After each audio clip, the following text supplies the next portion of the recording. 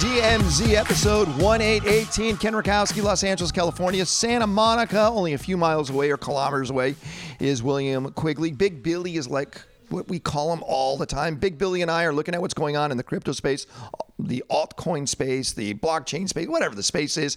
It's the new currency, new internet space. We're here with you every single week. Coin DMZ. Get a hold of us. It's hello@coindmz.com. William Quigley, will you please look at Bitcoin right now, $6,740. What? Hey, these things happen. The prices go up, the prices go down. Personally, I think the price right now is pretty stable. Sure, it could drop a little bit more, but I don't think it's going to. And, you have to understand what Bitcoin is ultimately about in order to have an opinion about should you buy it or not. And I believe that Bitcoin as a pure store of value, just something people will use to transfer and hold money, large quantities of money, keep it incredibly secure, that use case alone justifies a very high price, certainly higher than it is right now. You're saying it's a good buy based upon what you just said. I do. Okay. I can accept that. But here's... But like whenever we talk, we rarely do talk about at what price should you buy in or something, because none of us have a crystal ball. But I always like to caveat what I say with, as long as you have a holding period of, call it 3 to 5 years. So if you don't need the money for 3 to 5 years, let me ask you this, Ken. Do you think in the next 5 years, Bitcoin will be above the price it's at right now? Maybe double? Yes. Triple? I don't know. But you and I bought into it when it was very, very low. So we've done well with it. I don't look at it as, oh, wow, I have so much in Bitcoin. I don't look at it at a day-to-day rate. I'm not a day trader on it. And it's long-term. And I would say you're right, 3 to 5 years. Yeah, so for our audience, so they understand, I bought it at 17,000. I bought it at 14,000. I bought it at 10,000. I bought it at 7,000. In my business, I use Bitcoin. And so I'm constantly acquiring more Bitcoin and then selling it or distributing it out to my customers. So, I have bought it at substantially higher prices than where we are right now, and I have no problems with that. This does go back to the idea of the supply of Bitcoin, because I'm finding that people are saying, I want to buy Bitcoin, I want to buy it, and they're having a difficult time because I think we have two different sides of the spectrum. You got people that have bought it when it was below $1,000 that are holding onto it, hoping it's going to go back up to that 18, 20,000. And then you got those people that bought it above 10,000 that want to hold it, saying, hey, it's going to go back to where it was when I bought it. So the amount of Bitcoin that's out there, it's actually difficult to get. Don't you agree? Absolutely. And maybe one of these weeks we'll do a whole series about how Bitcoin gets traded.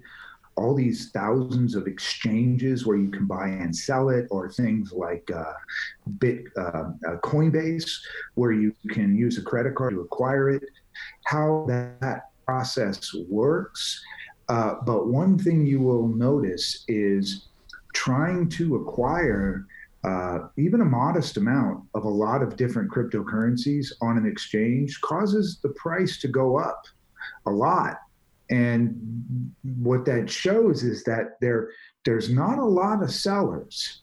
There's not a lot of sellers. And that's what's creating a lot of the problems, is because the sellers aren't out there. The buyers are there, but the sellers are not. And I fully agree with you on that.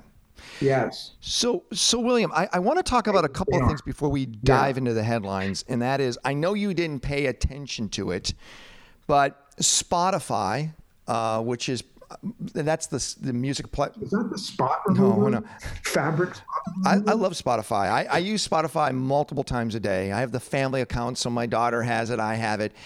It did something that was a risk, but it certainly paid off for Spotify. They did what is known as a direct listing on the New York Stock Exchange. Yep. And this is something we normally don't see happen with big companies, do we? Oh, no. Way too much at risk to do something like that. Well, it means that they don't take the professional organizations like a Morgan Stanley or whatever, the investment banking groups that know how to package, know how to do a roadshow, know how to take a company to go public, but they're exorbitant fees to go along with that. Plus, the major shareholders of the company have to lock in and hold on to their stock for a certain period of time before they're able to liquidate it or sell it. Yes, exactly. So any sort of IPO you typically do, you hire an investment banking firm. They help you prepare a prospectus called an S1. You then do what's known as a roadshow, and you fly all over the world and you say, we're going to be listing our shares on the New York Stock Exchange or NASDAQ. Do you want to buy the shares we're listing? And you sell a certain amount of those shares. So you say, like in the case of Facebook, I think they valued the business at $100 billion and they sold $5 billion worth of stock, and that was all pre-sold. And then the stock, this new $5 billion of pre-sold stock, got listed on the exchange, and then it starts trading. And as you said, the investment bankers, in return for helping Facebook and other companies list their shares and find buyers for their shares, they take very high fees, and they also restrict how many shares the employees and the founders of the company can sell. Typically, they say you can't sell a single share for 6 months. And then there's a bunch of rules around how many shares can be sold after that based on the SEC's regulations. But if you list your stock using what's known as a registered direct, you don't use any investment banker, you pay no fees, and basically you just put your shares on the stock market and say, okay, come on, who wants to buy them? And most people would be afraid to do that because they don't know what the valuation would be, and most companies don't do IPOs very often, so there's a lot of mystery around them. In this case, Spotify's been around a long time. They had very good management team, and they just decided this was better for all of the existing shareholders. And it's so far anyway, I think it's worth what, $25 billion? It looks like it worked. $25 billion. And a lot of organizations that we've been hearing about are deep investors, from Tencent to Tiger Global, Universal Music, Sony BMG, and they're able to get their investment out right now, which is incredible. The guy that really did well is Daniel Ek. I mean, he has almost 26% of the company. He's walking away with, $6-7 billion if he wanted to. But here's the reason why I'm bringing this up. We talk about ICOs, initial coin offerings, all the time. And one of the nice values of an initial coin offering is the investors or the people that are part of it are able to get their money or funds out of that ICO fairly quickly. Now, they're not giving up equity. We know that. But this was one of the biggest issues when it came to an IPO was I have to wait so long to get any money out of my company. What Spotify did, they proved that differently. Yeah. And it is, I would call it a privilege. It's a privilege in the sense, it turns out small companies that can't get an investment banker to help them will do these registered directs. But big companies, it's typically considered a risky move, and it would be unseemly for a big company to do this. It's like, not Yeah, but what's allowed. interesting, William, just tell me this. Since Spotify is a known company, since Spotify has a platform, meaning the Spotify player, they have their own broadcast mechanism. They have their own, let's call it, marketing tools that are inherent in front of the potential investors to lure them in to buy a share or as many shares as they want. That's a rarity also, having that type of broadcast mechanism. Yeah, that's true. And you don't really think of Spotify in that way, right? You really think Spotify as a music app, but obviously they have a lot. How many members do they have? How many subscribers? I want to say it's somewhere around 30 to 40 million. Yeah. But here's the big number. They save more than $300 million in just fees. Now, go to the direction of now being a venture capitalist. You're a VC. You have a company. You have the opportunity to go IPO, potentially maybe if the company's big enough to do a direct listing or to do an ICO. Right now, ICOs are still fairly risky. And I'm going to suggest maybe a VC is going to feel uncomfortable with that. Do you agree? It is risky. It's risky in the sense that they're still relatively new. As you know, I was involved in the very first ICO, an initial coin offering with Mastercoin, which was sort of like the predecessor to Ethereum. And of course, we didn't call it an ICO then. It was just, hey, send us some Bitcoin. We're going to go build something, and then we'll send you whatever we build. It was risky in the sense that very few people could figure out, including me, like, how is this going to work? And of course, there really weren't any exchanges. Mt. Gox had been shut down.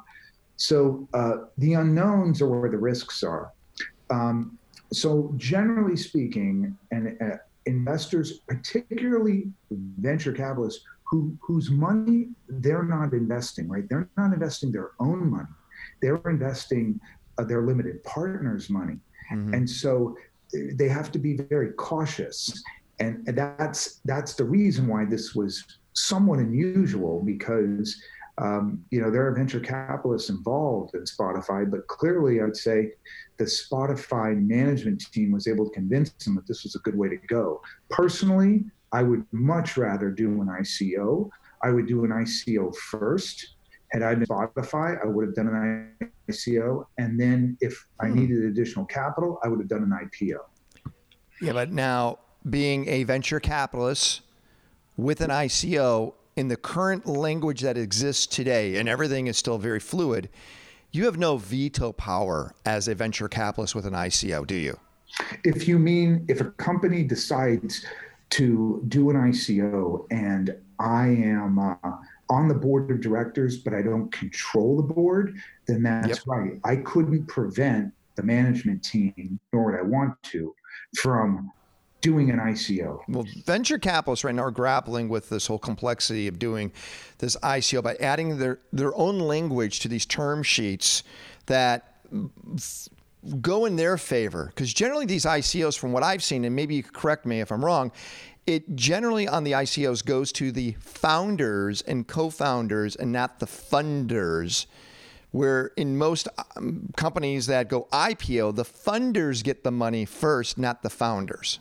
Yeah, that's true. Yeah. So we'll watch what happens. We just wanted to bring that up. It was a very exciting week when we saw Spotify do this. Last thing before we go to the headlines, I'm not sure. William, have you been to Australia? Yes. You've been down under. Got it. Brisbane, which is a great little town, they are now super excited. Their airport is the first crypto airport where you can buy from coffee to tickets to everything at the Brisbane airport utilizing Ethereum, Bitcoin, and Dash. I think it's pretty amazing, right? We finally have one place, at least one, where at least any type of at least those three coins you can use to buy stuff. Is this just a novelty, or do you think this is going to be the ongoing trend? It's a total novelty, and it probably doesn't make any economic sense. But I'm glad they're doing it. And the reason is, as our listeners know, I think we've talked about this, generally speaking, you don't need Bitcoin or Ether or Dash, all great coins, by the way, but you don't need them to buy stuff. My credit card and my cash works perfectly well in a gift shop in the Brisbane airport, right? So why would I want to screw around with cryptocurrencies? It's sort of force-fitting these things in a place they're not needed.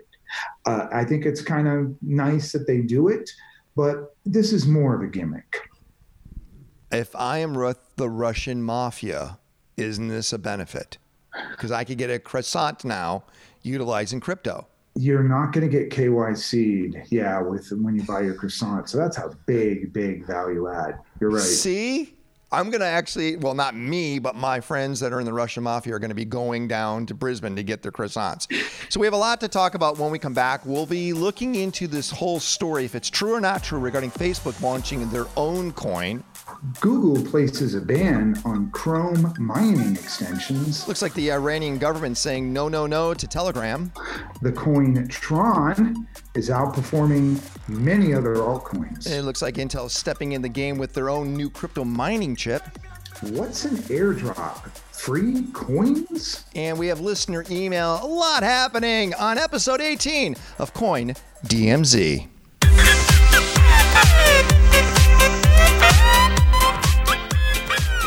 Episode 18, Coin DMZ, William Quigley, Ken Rakowski. Hello at CoinDMZ.com. That's how you can hunt us down, find us.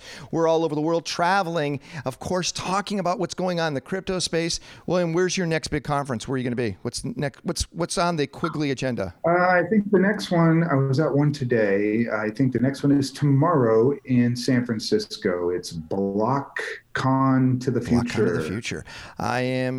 This one is on an old aircraft carrier in the Alameda Marina in San Francisco. That's area. pretty cool. Yeah. Wow.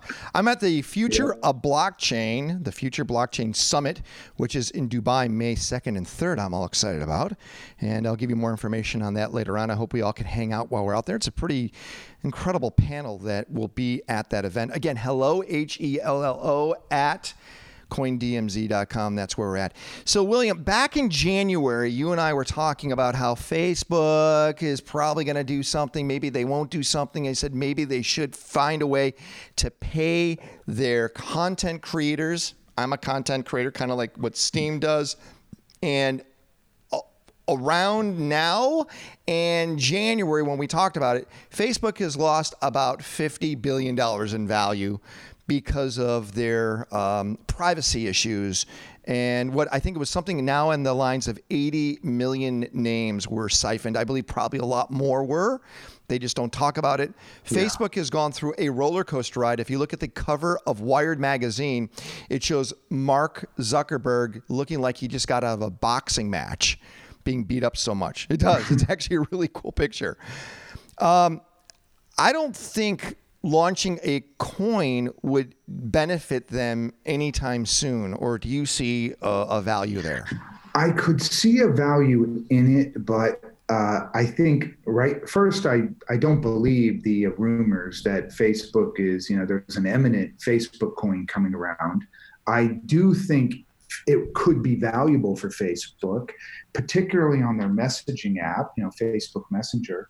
They must be aware that the messaging app in Japan called Line and the messaging apps in China, like WeChat, which is a giant one. I think it has over 500 million registered users. Those groups are more than rumored. I think Line is saying it's going to come out with a coin, and a lot of people believe WeChat will.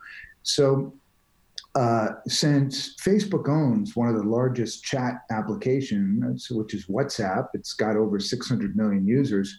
There's a lot of transactions that you can do on these apps. If you look at something like Telegram, which we'll be talking about later probably, it's doing its ICO. You look at apps like Discord, right, which is an app that has a lot of video gamers and a lot of people in the who use it for messaging. All of these apps are talking about having their own coin. So it would make sense for Facebook to do that, and so it could pay content providers as well. I just think right now, with all of the problems that Facebook is facing, it would be hard for them to pull this off. At this point in time, I agree. But understand, everyone that's listening, if you're in the States, you're hearing Facebook, you're hearing negative information. I know that Mark Zuckerberg is actually going to be in front of Congress, I think, next week. I'll bump into him probably. But here's the deal. A majority of Facebook users, the 2.2 billion people, are outside the United States. They're utilizing it in India, Indonesia. Massive audiences are out there, and they could care less about the story that we're talking about in the States. Do you agree? Oh yeah, I agree. They're probably not even aware. And for the most part, though, Facebook is probably not monetizing the private information of all of those other people outside of the United States because it's hard to monetize them. Maybe some of the European countries, but it's hard to monetize in countries where the GDP is pretty low and advertisers wouldn't pay a lot for the names and purchasing behaviors that of the users that Facebook could provide. So it's a few countries in the world where they can really make a lot, and one of those is the United States. So if you look at the flag companies, let's expand it even more. So let's say Facebook, then we have Microsoft, which would be LinkedIn. You got Amazon, you have Google, you have Netflix. If you look at those big players, of all those, the one that, and Apple, throw Apple in there too, of all those, the one that probably needs a coin more than anyone would be Amazon. Do you agree with me? I guess what I would say, no, I don't agree with you. Really? Because you use the word need. No, what would do out of those would probably be more aggressive on a coin would be Amazon. Probably, yeah. Though I think, let's face it, Amazon knows how to make money and people are comfortable with the way it makes money. It finds you products and it either sources them through other online merchants or it sources them itself and it delivers them to you. Microsoft, you buy software, you buy Xbox, whatever people buy from Microsoft, they're comfortable with it. Facebook, you see, it's always been murky for a lot of people. Wow, I have this free website that I get to, converse with and interact with all my friends. Most people don't consciously think, how does this free service make money? And it's worth $550 billion, or it used to be. Why is that? Well, because it was taking everything you did and it was putting it through machine learning algorithms, and it was predicting what sorts of products and services you would likely be receptive to. And it was selling that information to third parties who would then try to sell those things to you. And it turns out people are uncomfortable with that as a business model. And are they uncomfortable enough where they'll all delete their Facebook account? I don't know. But it certainly is a shot across the bow to Facebook and other companies that this business model of selling the private information of people who are kind of tricked into using a free service so you can collect the information, this is going to go away. And, depending on whatever analogy you want to use, there's a lot of them, people are either like, oh, I don't mind what Facebook does, to downright like horrified. They're particularly horrified, by the way, when Facebook said, oh, all of those Facebook Messenger comments you wrote, we looked at every single one. Yeah, but they do that with Gmail. All your Gmail and Google. They do. Right. They do. See, Google makes money in a different way. Facebook makes its money selling your privacy. That's the only way it makes money. And that's the problem. Interesting. By the way, just so you brought it up, Facebook currently is worth $463 billion. It still blows my mind. Mark Zuckerberg's going to have to sell his house. It's a very modest house. Google is at $716 billion. Apple is at $877 billion. Still blows my mind. I'm waiting for Amazon to eclipse Apple soon. I'm going to tell you, within a year it will happen.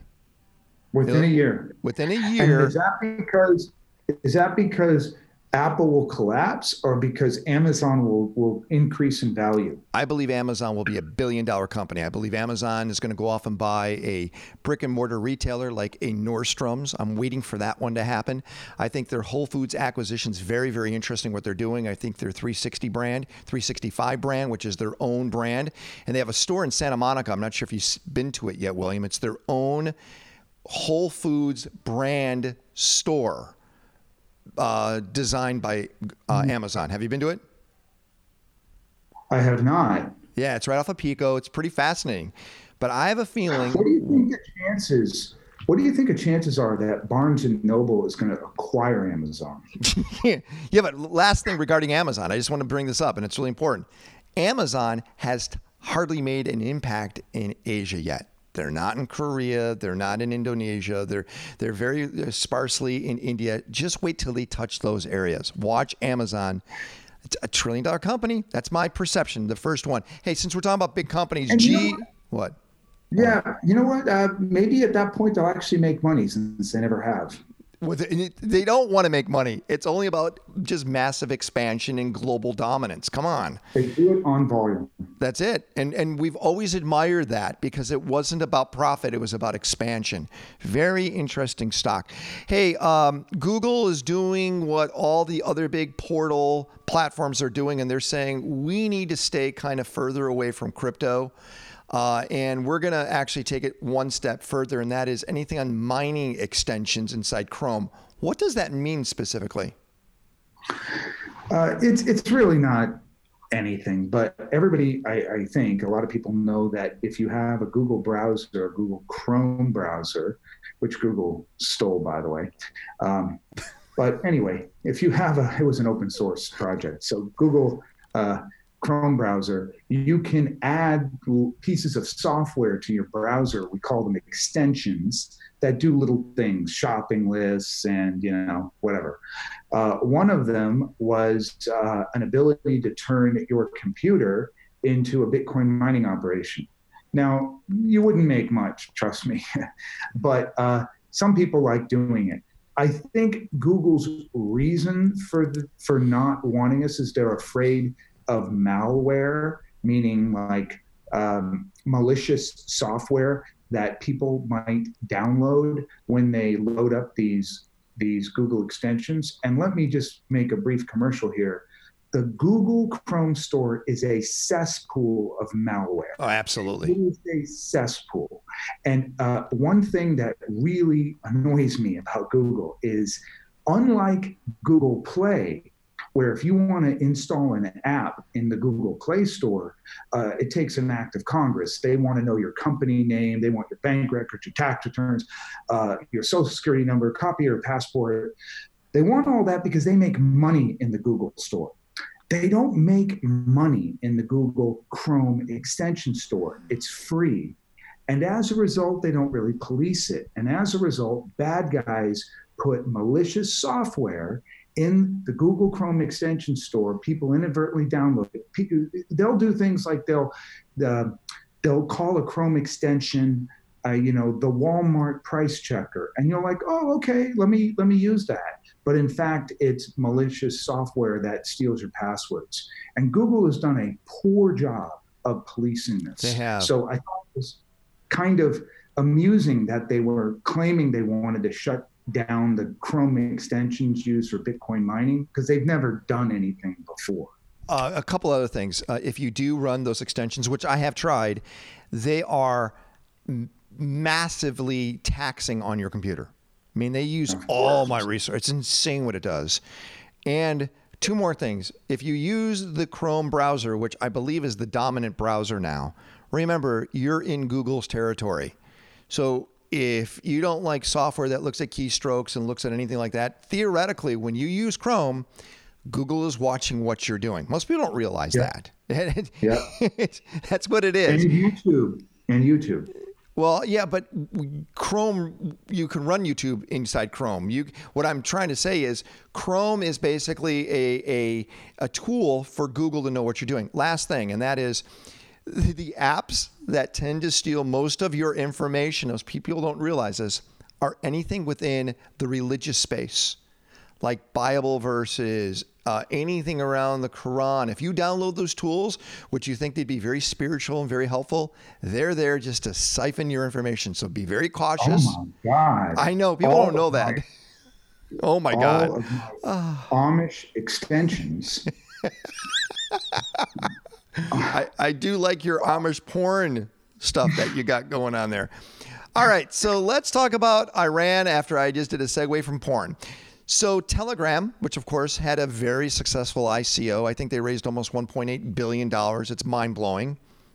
The Iranian government, as they have done in the past when it came to the Arab Spring, they made sure that all forms of different types of communication are going through their censorship process. And since Telegram is an encrypted platform, they are making sure Telegram is blocked in Iran. This doesn't surprise me, by the way. Yeah, of course it doesn't. Totalitarian governments do not like technologies that free their people to express themselves, to express discontent. I mean, if an app is banned by North Korea and Iran, there's a pretty good chance you and I would say that app is doing God's work. Okay, and maybe they are. I still can't figure out what the business model of Telegram is. I really can't, William, and why they need $1.8 billion to do anything. But maybe the Iranian, you figured it out? Well, yeah, I've read the white paper. So Telegram, which again, to our audience, it's a messaging app. Think of like WhatsApp or Facebook Messenger, but it's a messaging app that really became adopted by cryptocurrency enthusiasts. And a lot of the reason for that was because Telegram can be anonymous, and Telegram is very good about hiding your information, encrypting your information, so bad guys can't know what you're saying. You can imagine if you are an Iranian protester and you want to stream a live video, or you want to create a group of people who also believe in, freedom. If you are using, you certainly don't want to just get on an unencrypted internet app and use that. So Telegram, there are other apps out there, but Telegram is particularly good. And what are they raising $1.7 billion in an ICO for? They are creating the Telegram network. And this network is going to be almost like a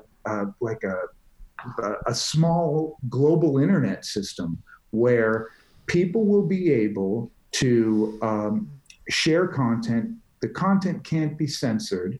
So you can imagine all the places that like to censor content. You won't be able to do that.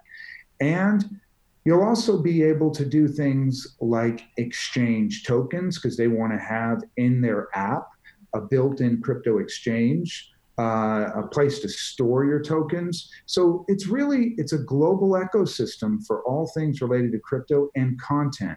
And I'm sure later on in future episodes, we'll be talking more about content. I think the really big idea for blockchain in 2018 is content. And you can see that with Facebook. People can put their content up there. By the way, Facebook owns that content, even if it's your family portrait, and they will use it and sell your privacy to advertisers in order to make a buck. So the idea of a network that isn't like that, and where you can communicate with whoever you want without being snooped on, I think that's a powerful idea in 2018. How does somebody find somebody on Telegram? Your phone number. So I just want to make sure, should I just forget about 106274? Do you know what that is? Was that like the way to cheaply do long distance? No, 106274 is my ICQ number. Should I not use that anymore and give that out? Am I done with that? Well, yeah. I mean, Ken, I think you got to go back to the well. The well. Oh my God. I will. I'll go to the well. Me and Mark Cantor would hang out over there. 106274. Don't use that anymore. And then why is it when I go to Dubai, my WhatsApp works, but my friends that live in Dubai and have a Dubai phone number, they can't use WhatsApp. They can't make phone calls. I can. If I'm in that country, even though I have a different carrier, why is it not blocked?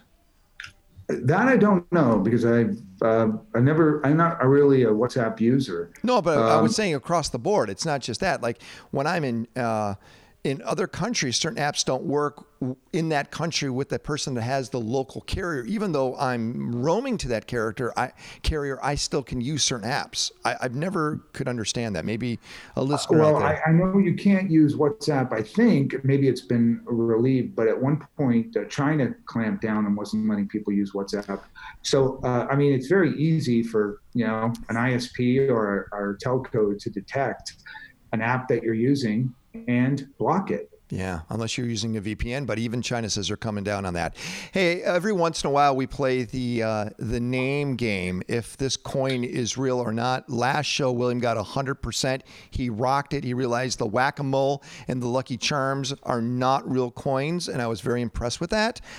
I would probably have, in earlier shows, said Tron, Tron, is that a real coin or a fake coin? It's a real coin. And Tron's actually doing pretty good. What the heck is Tron? Tron is something we were just talking about. It is call it a blockchain platform that you can share content on, mostly entertainment-related content. Well, I've looked at the entire market. I'm looking at it right now, and everything's in the red. Bom, bom, bom, red. But then I look at Tron. I mean, maybe it's just a little flux of what's going on. Tron right now is up 28, almost 29%.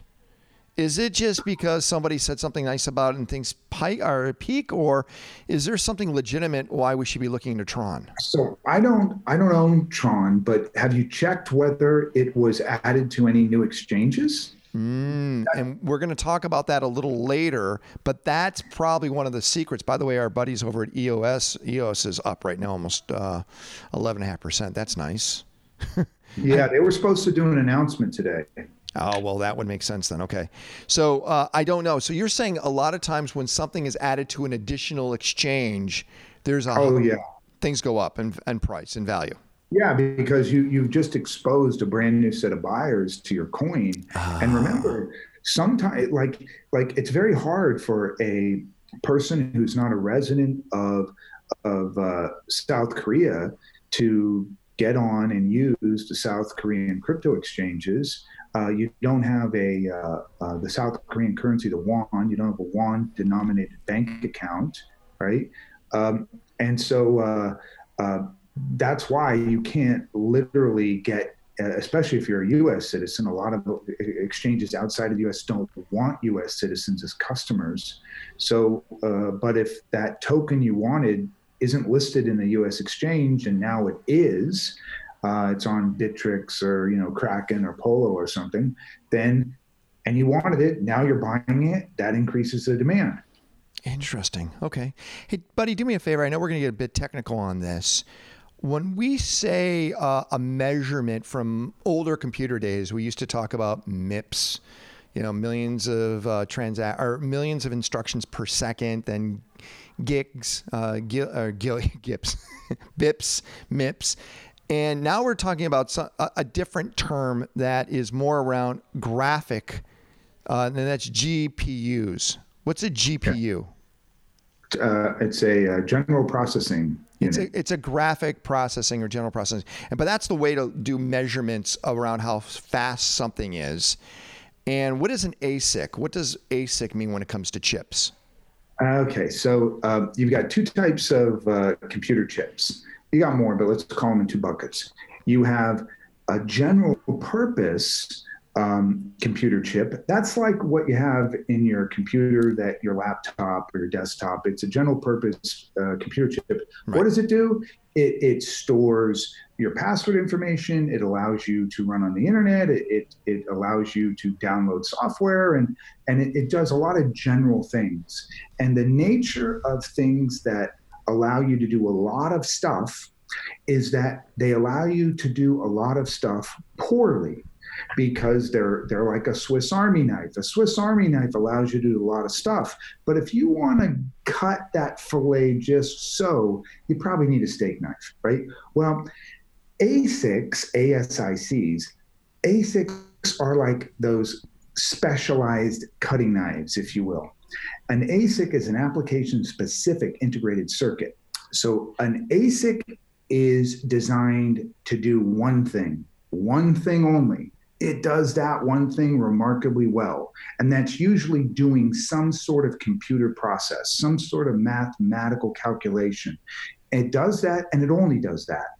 When you hear about people doing mining, Bitcoin mining, and now Ethereum mining, but what they're doing is they're using a special type of semiconductor chip, an ASIC, and that ASIC was made to just process SHA-256, the SHA-256 algorithm. That's the algorithm that secures Bitcoin. And so when ASICs were first made and applied toward Bitcoin mining, they just destroyed all the people who were using like regular computer chips out of their laptops, because these things are specialized, so they can be thousands of times faster at doing Bitcoin mining than a general computer chip, the one that would be in your computer. All right. So right now there's probably 3 companies that are competing for that space: NVIDIA, AMD, and Intel. Those are the big players, right? Well, yeah, and they've got certain types of chips that were used also for mathematical calculations. That's graphic processing. When, all these great images in a video game and all that, that takes massive processing. And so those 3 companies are the leaders. NVIDIA, I would say, is the best at helping computers process graphics. And it also turns out they're pretty good at processing things like Bitcoin mining. Interesting. And everyone's trying to do whatever they can to grab that market share, being the chip makers and these computing companies, because that's maybe the next big forefront. But quite frankly, if you and I wanted to be a miner, hey, let's go become an Ethereum miner or a Bitcoin miner, it's a pretty expensive thing to do, isn't it? Oh yeah, this, and by the way, you say Ethereum miner, but up until a few days ago, it wouldn't have been true that you could use an ASIC to mine Ethereum. Ethereum was actually designed to be ASIC proof. You would not be able to use an ASIC to mine it. You would have to use a GPU. But Bitmain, a big crypto mining operation, has apparently developed a chip that will mine Ethereum. It's an ASIC that will mine Ethereum. Now, by the way, Ethereum is going to change the way they reward people who help secure their network from mining to something called proof of stake. So proof of work is what we call it when you get paid Bitcoins for doing computing that helps secure the network. Proof of stake is using the coins you already own to kind of stake them and post them as a bond, if you will. That's the model lots of blockchains are going to. So this Bitmain ASIC will be useful for probably the next 9 months. And at the end of this year, Ethereum will change the way it does its proof of work. And these chips will be worthless. Okay. And I feel the same right now because I've been mining Ripple with my TRS-80 from Radio Shack, and nothing's happening. It's very difficult. That's a great computer. Do you get some free batteries when you visit the store? I have everything on my cassette tape backup, all the Ripples that I've mined. By the way, you can't mine Ripple. It's already mined in William. And you can use my TRS-80, but it will take 7 million years to get one Ripple. Well, when I was in college, if you told me you mined Ripple, I would have said, wow, Ripple tastes pretty good. Yeah, Mad Dog. You want some Mad Dog 2020? I know what you would say. Hey, when we come back, we have one big thing we want to tell you about, and that's all around the free coins that are falling from the heavens into your wallet that you may not even know about. And of course, we got some listener email. This is episode 18, Coin DMZ. William and I will be right back. William Quigley. Yes, that's William Quigley. He is a smart guy, venture capitalist. He knows his money. He's been in crypto for a long time, and he is always here on Coin DMZ with me. I'm Ken Rakowski. I'm just, I'm one of his disciples. I follow William all over the world. He's so amazing to me, and I hope you appreciate him too. It takes a lot of time for us to do the show all the time, and we love to get your contributions by just sending us email, and that's hello@coindmz.com.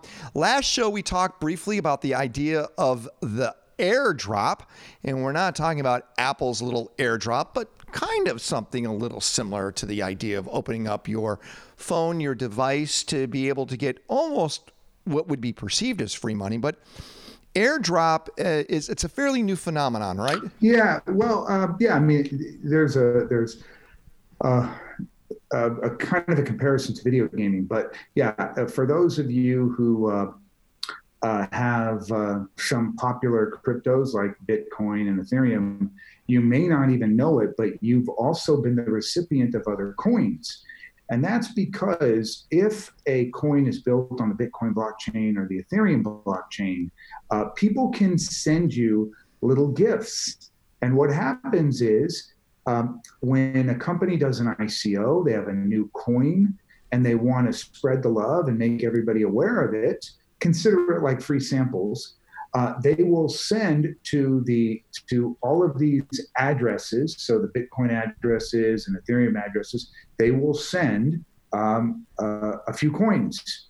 And not always, but every once in a while, those coins are worth a lot. Usually they spread them out so thin that, you get a tiny slice. But every once in a while, these things can be worth a lot. And in fact, Ken, in a future episode, I will mention, because I can't remember it now, I'll mention a new app you can use to help you know how many of these free coins have already been sent to you. And I'll give you a great website to look at. It's airdropalert.com. That tells you the up-and-coming airdrops that are going to happen, the active ones that are going on right now, and the past ones, so you can see different airdrops. Now, William, how do you get exposed to that? How does somebody even get your wallet address? How do they become aware of all this? Well, because you have what's called, in some ways, I wish we used different language in the crypto space, but everybody, there's a public address and a private address, a public key and a private key. And airdrops are sent to your public key. It's think of your public key like your email address.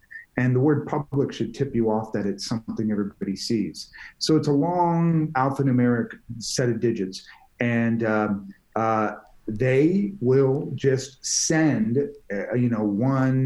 one whatever the token is, one wax or one dash, or one Amis Go. They'll send one or a fraction of one to all the addresses. And so if you then go check, it might be, let's say it's an Ethereum-based coin, you can go on something called Etherscan and use your public address and see whether you have any of these extra coins. And these airdrops happen a lot. Now, I should make one caveat about what I just said. This requires that you hold your coins. You hold your coins in a wallet, or you hold your coins right on the blockchain. If you hold your coins in an exchange, let's say like Coinbase or Bittrex or Poloniex, well, they receive those airdrops. And the way it works is periodically they decide, based on just their own judgment, whether it's worth scraping up all of these coins, these airdrops, and giving them to their customers. And sometimes there's a lot of rancor because the exchanges say, yeah, we're not going to do that. And then people are like, what do you mean you're not going to do that? We want our coins. So if you're worried about whether or not you're going to get a certain airdrop, it gets pre-announced, and you really withdraw your coins, your Ethereum or Bitcoin, from the exchange and hold them in a paper wallet or your own wallet.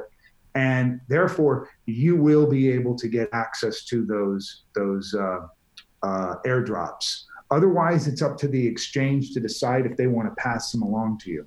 That's incredible. Great information there, William. I appreciate it. And again, hello, HELLO, at coindmz.com because we get a lot of letters. Letters, we get letters. We get stacks and stacks of letters. Yep, our mailbag is full, and William and I would love to go after your questions. We got a few of them. Again, it's a global phenomenon with us, if you notice. People are sending us emails from all corners of the globe, which is a nice thing. I'll go after the first one. William, this is coming from Kimmy from Carbondale, Illinois. It says, hey, Coin DMZ guys, how can I know what's the difference between a real or a scam coin? Other than you two guys, I don't have any good sources. Also, by the way, I enjoy your first video episodes on YouTube. When are you going to do more?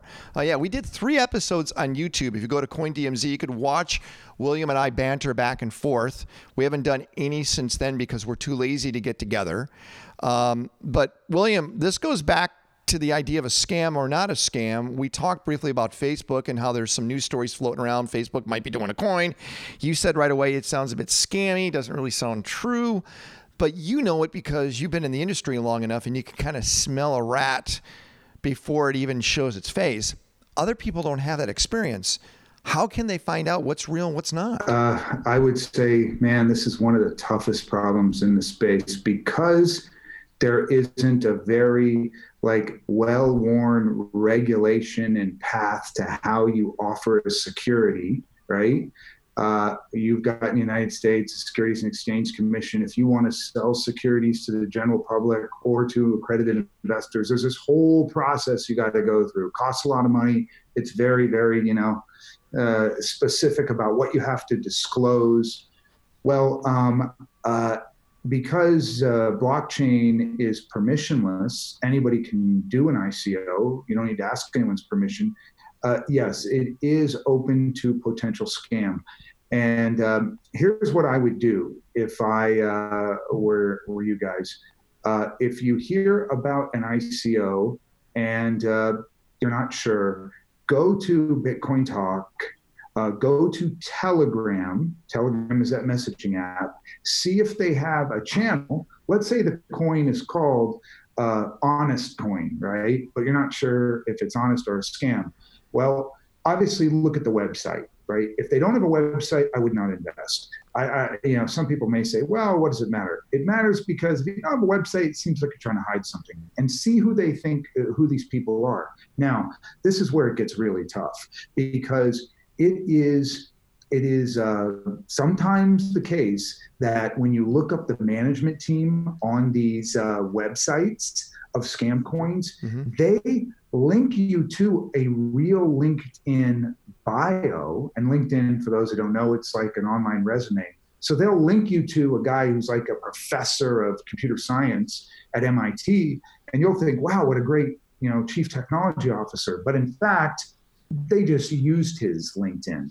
So it is incredibly hard. But the other thing is there are a lot of people out there who are like vigilantes who want to make people aware when bad coins are out there. Go to Twitter, go to Reddit. Reddit is a great place. As I said, go to Telegram. And if a bunch of people are saying, hey, everybody, it's a scam, and those people are not anonymous and just trying to, shit talk the coin, then I'd say you might want to hold off. Got it. Good advice. Great advice. You going to try to get this next email? You got it? Yes, it is Alexei from Moscow.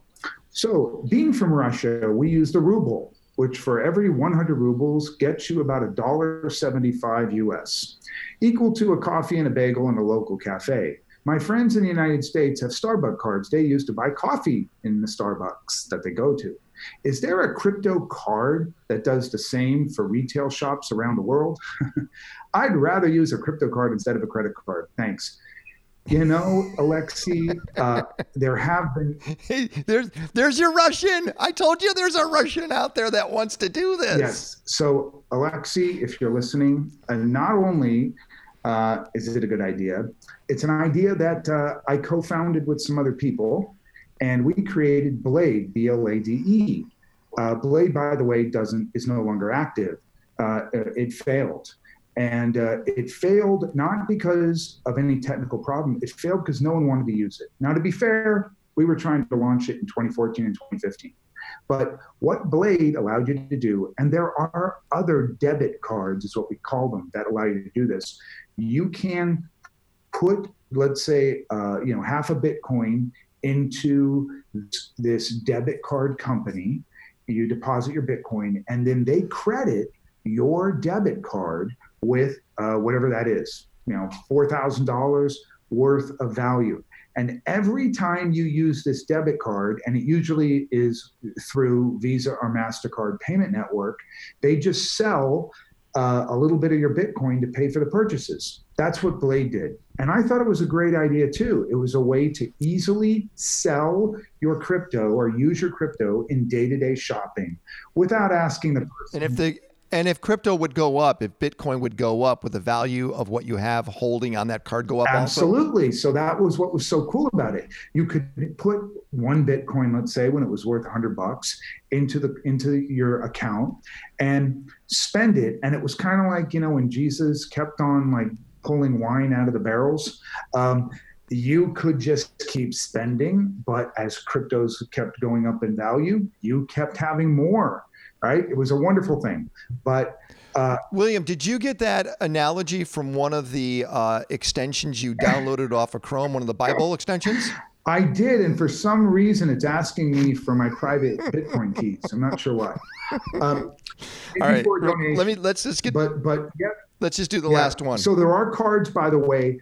Recently, Visa, the global payment network, started telling people, companies that use their payment network for these crypto cards, that they were going to turn them off. But I do believe there are still a few out there. Wow. Okay. Last question, Kevin from Cape Town, South Africa. Why can't I find certain tokens or coins on different exchanges? Also says, I've been using CoinLib. Oh, I like CoinLib.io over CoinMarketCap. There seems to be much more listings. By the way, have you checked out CoinLib.io? I saw this email message and I thought, no, I haven't checked it out. I'm very curious. I'm pretty impressed by it. It's got a lot on, like 2,700 different coins and tokens on it. So it's coinlib.io, and then CoinMarketCap. So why can't I find certain tokens or coins on different exchanges? Why is that, Ken? Yeah, why? I'm going to ask you, why can't I find wax everywhere? Right. Tell me why. I want to buy wax. Why can't I buy it? I like Jimmy Choo tennis shoes, right? I can buy them at Neiman Marcus. I actually can't buy them at the Gap. I can't buy them at Bloomingdale's. I can't buy them at Nordstrom. And why? Well, because those retail stores have lots of choices as to what they're going to raise, and they just haven't gotten around to that particular merchant's product. That is the same with cryptos. Each exchange is run by a group of people, and they curate what coins they want to put on their exchange. And sometimes they don't put on certain coins because those coins have no volume. So they have to have their IT guys create accounts for these coins, and they have to do all the back office stuff for them, but no one trades them. So that wouldn't make sense. And sometimes they just don't get around to it. They want to do it, but they're overwhelmed with a lot of other coins. You don't just add a coin to an exchange. They too, by the way, Ken, have to make sure it's not a scam coin. I know of an exchange that listed a scam coin. So this is the reason. Now, here's what I can tell you, though. Exchanges are just like other companies. If a bunch of their customers say, we want the wax token, you know what? They'll listen and they'll list it. So if you are unhappy because a token you really like is not listed on an exchange you like, you can write to them. You can put in a trouble ticket or send them an email. And literally these exchanges listen. If they can, they will add that token. I want a wax token to be easily bought instead of me calling you up at 2 a.m. going, throw me some wax. Yeah. But you're always buying weird things with it. because it's wax. You can. By the way, William, that's one of his companies that he's done incredibly well with. But Opskins, people want to find out more about Opskins, where do they go? Opskins.com. Go over there. And then if they want to find out more about wax, where do they go? Wax.io. And if they want to find out more about you personally, where do they go? Is it a Grindr address? What do you got? Tinder or Grindr, yeah.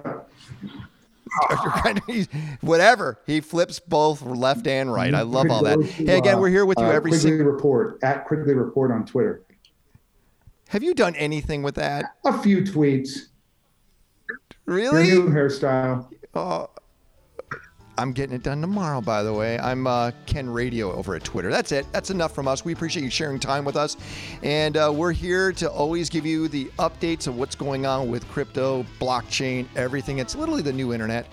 Coin DMZ episode 18. Hello at coindmz.com. William Quigley, Ken Rakowski. Thanks a lot for listening to Coin DMZ.